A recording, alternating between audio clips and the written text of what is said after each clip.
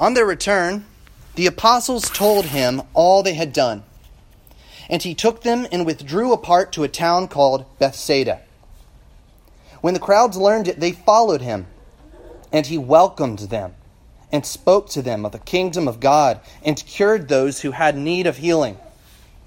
Now the day began to wear away, and the 12 came and said to him, "Send the crowd away to go into the surrounding villages and countryside to find lodging and get provisions, for we are here in a desolate place."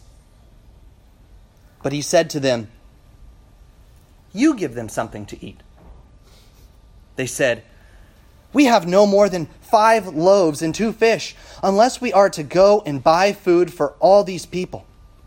For there were about 5,000 men. And he said to his disciples, "Have them sit down in groups of about 50 each." And they did so, and had them all sit, and said a blessing over them. Then he broke the loaves, and gave them to the disciples to set before the crowd. And they all ate, and were satisfied. And what was left over was picked up, 12 baskets of broken pieces. The grass withers, the flower fades, but the word of our God abides forever. Amen. Please be seated.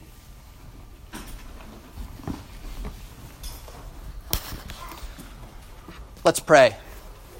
Heavenly Father, open our eyes to see the glories and wonders in your word.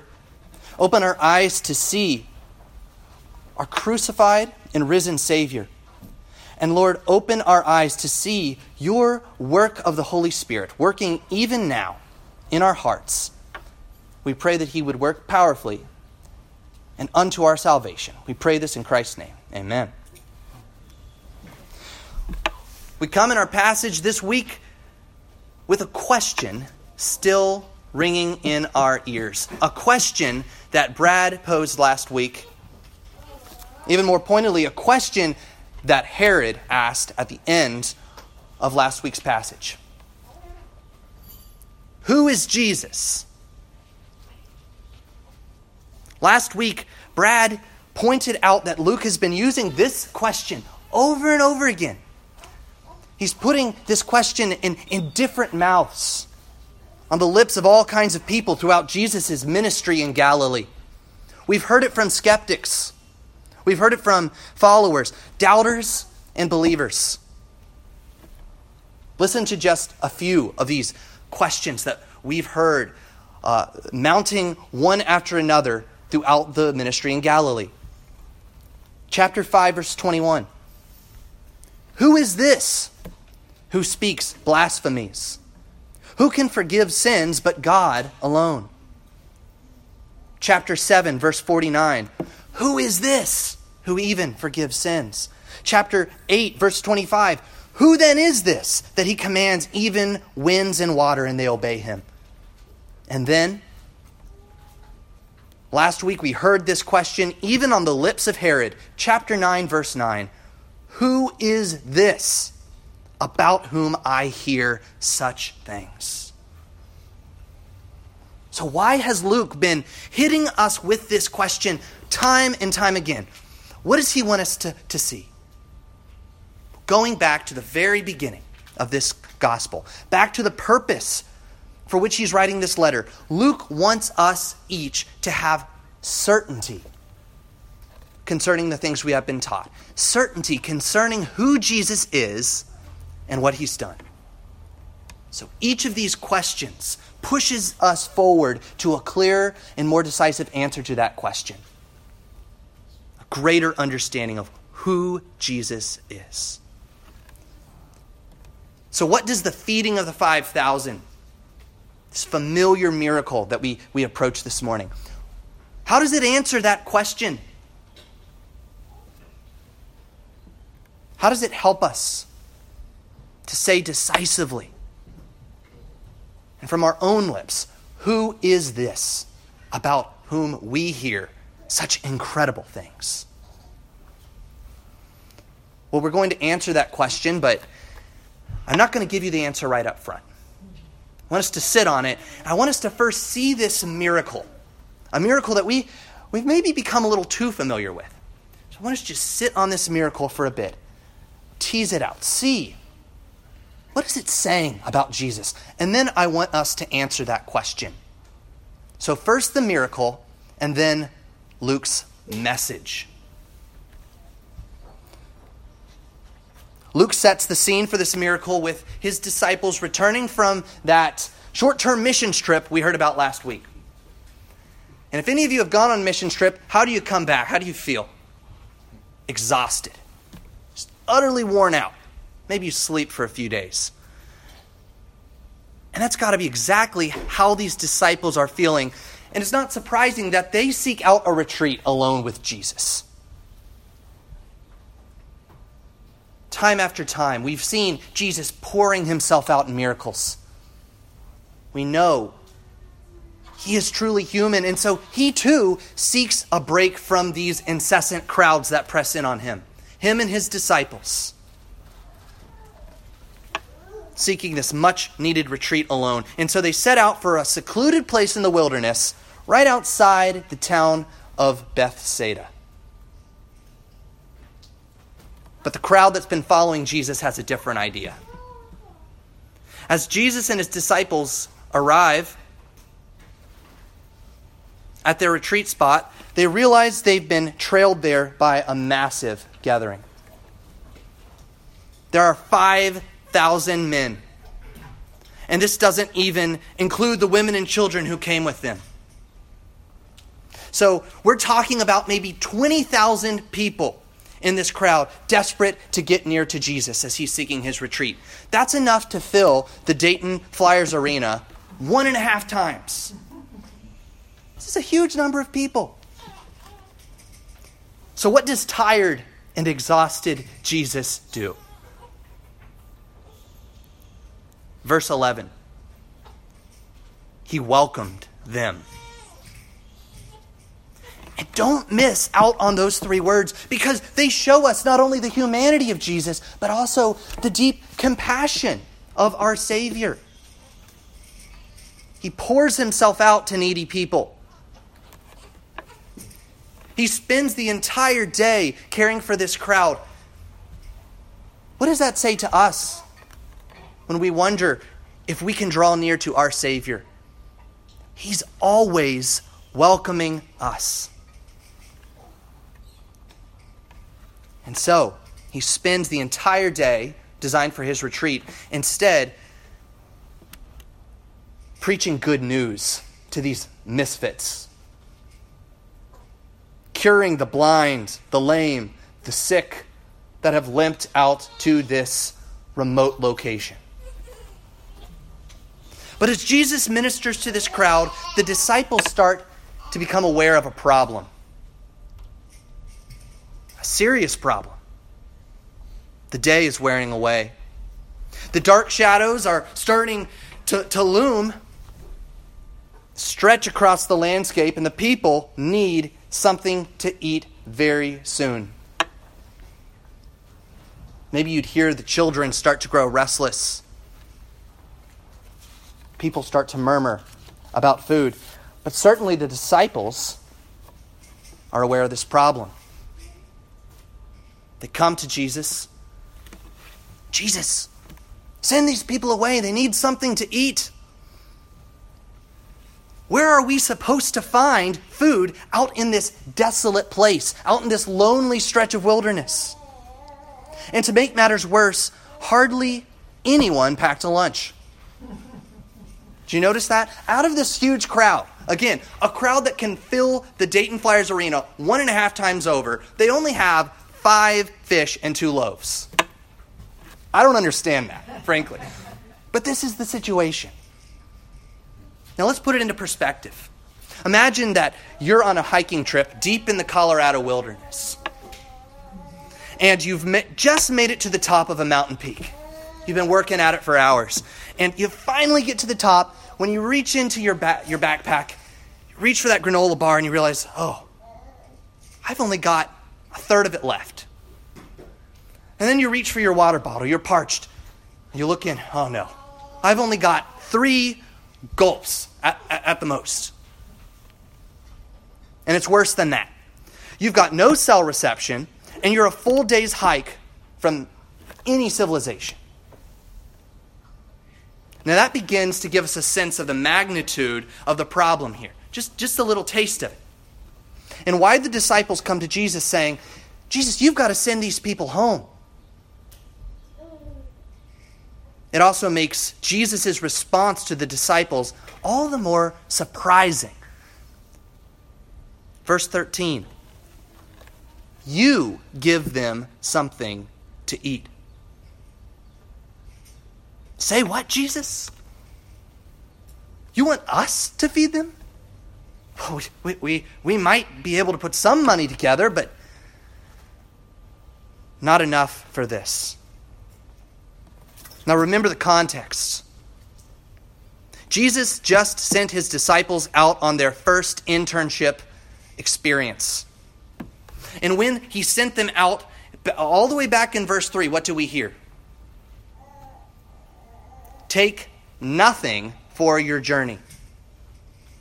Jesus has already prepped them for this. They went out town to town in groups without Jesus. No food, no money. And what was this all building up to teach them? Your God provides. I will provide for your ministry. You only need to depend on God for your every need. This is Ministry 101. And now comes the final exam. Kids, this is the moment when your teacher stops showing you how to do a math equation on the board, and she turns around and she gives you the chalk and she says, okay, now you solve this one. Well, how do the disciples do? Not so well.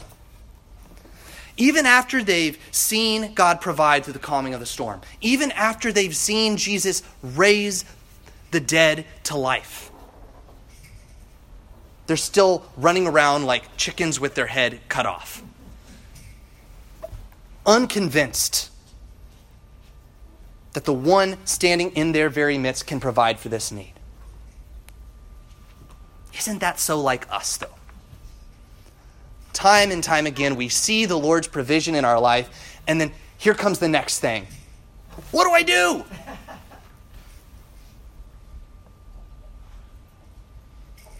Well, Jesus shows them how it's done. Jesus helps his disciples, these ones of little faith. He takes the 5 fish and the 2 loaves, this meager resource, and he tells the disciples, go ahead and have these masses sit down in groups of about 50. And then come back to me. And as they return to Jesus, he gives them food. And they go back to these groups. Hand out all the food. Come back to Jesus. There's more. And more. And more. And more. The food just keeps coming.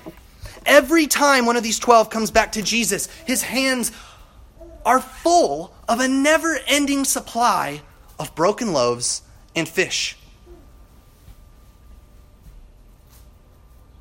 I wish I was there to see that. Verse 17. The crowds ate. All of them ate. And here's the punchline. And were satisfied. But there's more. So much food comes from Jesus' hands. So much food is overflowing that there's leftovers. And what was left over was picked up. 12 baskets of broken pieces.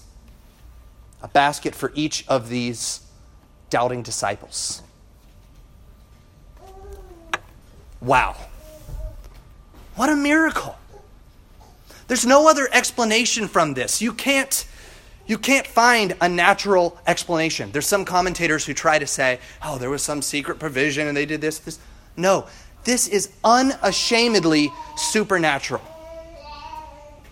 There was not even a bit to feed this huge crowd. Jesus takes the little tiny ounce that they have and he multiplies it so that they're all so full they wouldn't want another morsel. So that's the miracle.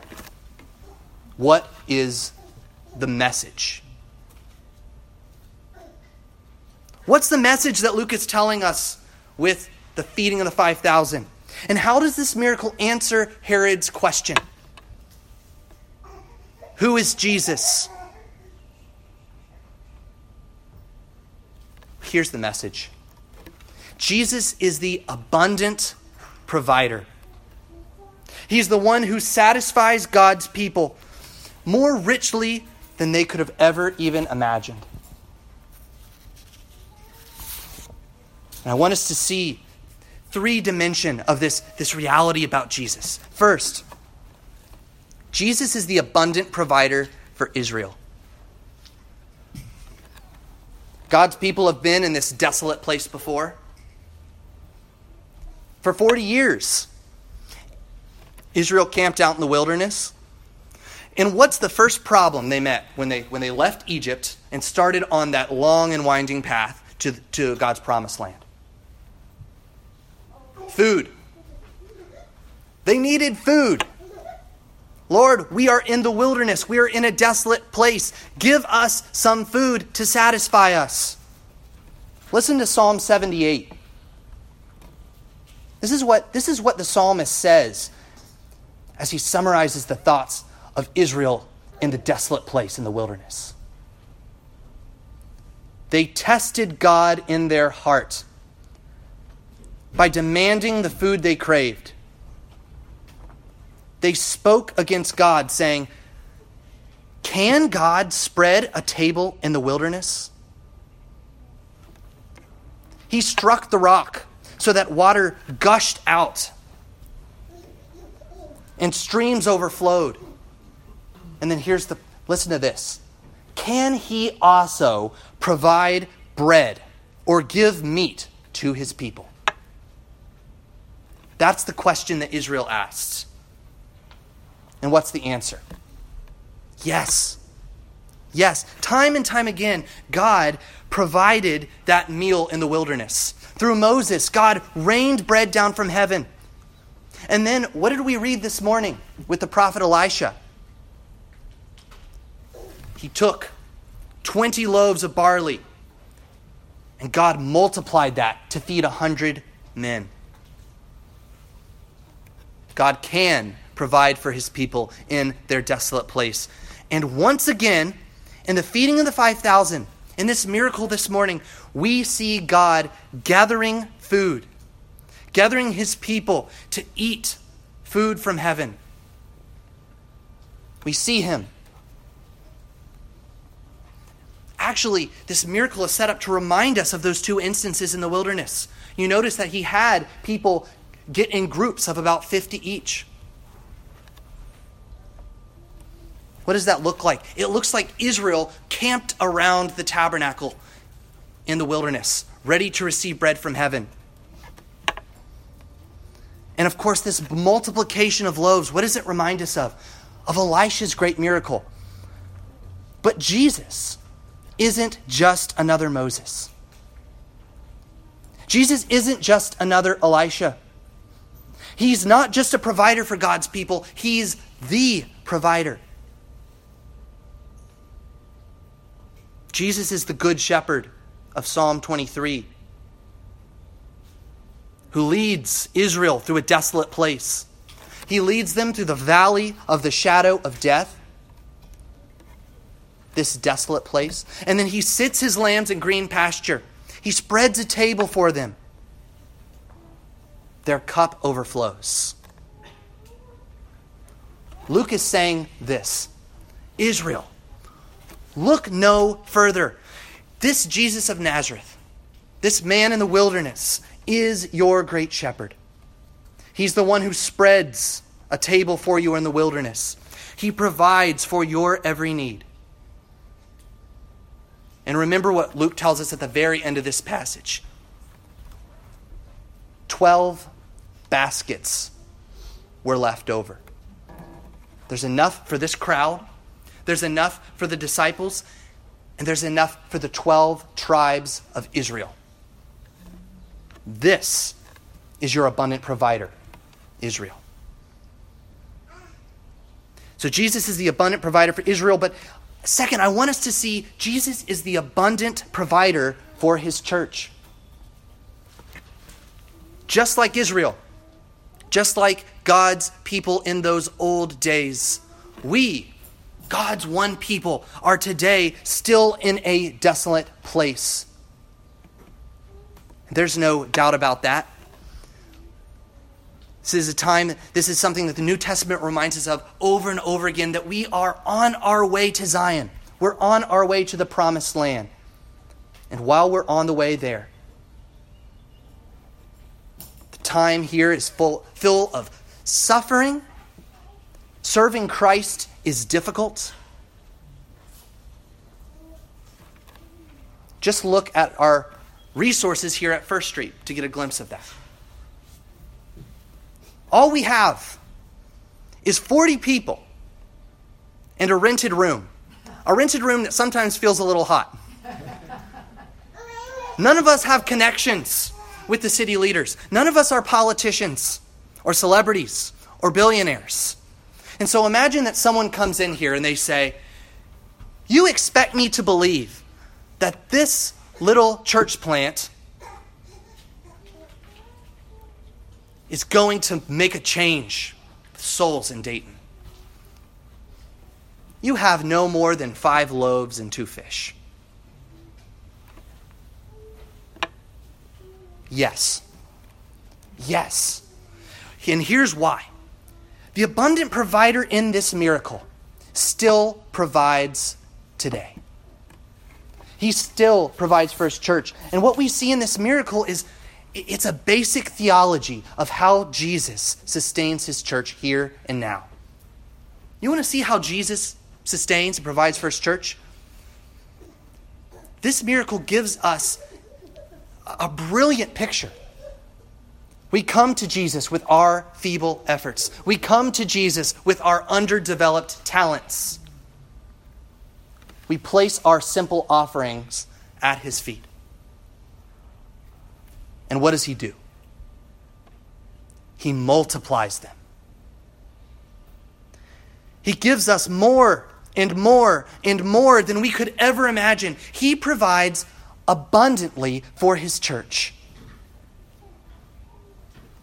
And do you know when we're reminded of that every week? It's the Lord's Supper. Did you notice that Luke weaves some familiar words into this passage?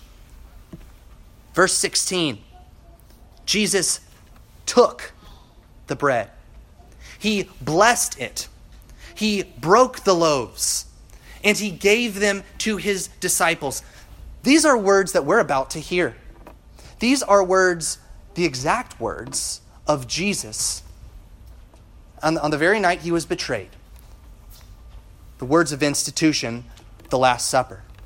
And so every week in the Lord's Supper, there is an intricate connection with that banquet.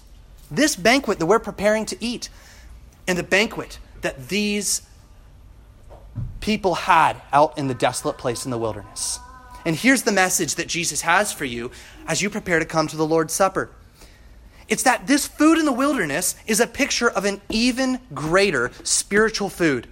A food that sustains us every day of our walk, all the way to Zion. A food that fully satisfies you and I, and anyone who receives it. And that spiritual food is Jesus himself.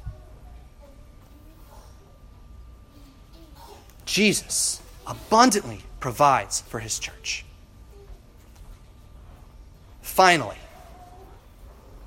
I want us to see that Jesus is not only the abundant provider for Israel, and that means he's the abundant provider for his church today, But last, he is the abundant provider for you.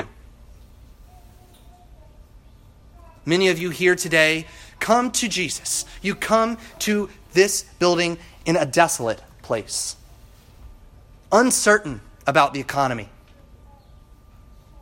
the ups and downs, the swings of the stock market.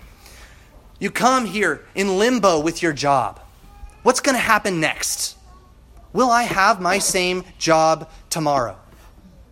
Do I want my same job tomorrow? What does that mean for me? You come here at a standoff with sin, time and time again, struggling with the deceitfulness of your own hearts. You come in a desolate place, and maybe you're starting to see that you just don't have the resources. 5 loaves and 2 fish. It's not going to get the job done. But let me ask you a question. What if Jesus Christ really is sufficient for your needs? What if you can really trust God to fulfill your greatest needs in Jesus Christ? What if that's true? Well, Jesus is telling you through this miracle and this very passage that he really is sufficient for you. That you really can trust him to provide, and provide far more than you ever could have imagined. Friends, Jesus' hands are open and extended to you. They are full of endless supplies of food. Spiritual food. Food from heaven for your tired souls. And food that he won by the sacrifice of his own life to give you bread from heaven. Food that never runs out. Food that always satisfies. Philippians 4:19, Paul says these words, "And my God will supply every need of yours according to his riches in glory in Christ Jesus." Friends, there's only one way to true satisfaction, and that's through Jesus Christ. He is the only one who can feed you until your stomachs are so full you don't need any more. He is the only one who can satisfy your hungry, thirsty, exhausted hearts. Turn to him this morning. Ask him to work this miracle of multiplication in your life. And as you look to him by faith, trust that he will bring this about in ways far beyond what you could ever have imagined. Far beyond anything that could have entered your mind. For he is your abundant provider. Let's go to him now in prayer. Oh, Heavenly Father, we thank you that you have provided for us abundantly in Jesus Christ. That in him we find great satisfaction. Food that never runs out. And that, Lord, you are about to remind us of that as we come to your banquet feast. Even now, Lord, the glories of your kingdom, in that future banquet, bursting forth. So we pray that we would be reminded that Jesus takes and he multiplies and he feeds every last one that comes to him by faith. Help us to come to him by faith this morning. We pray this all in his name. Amen.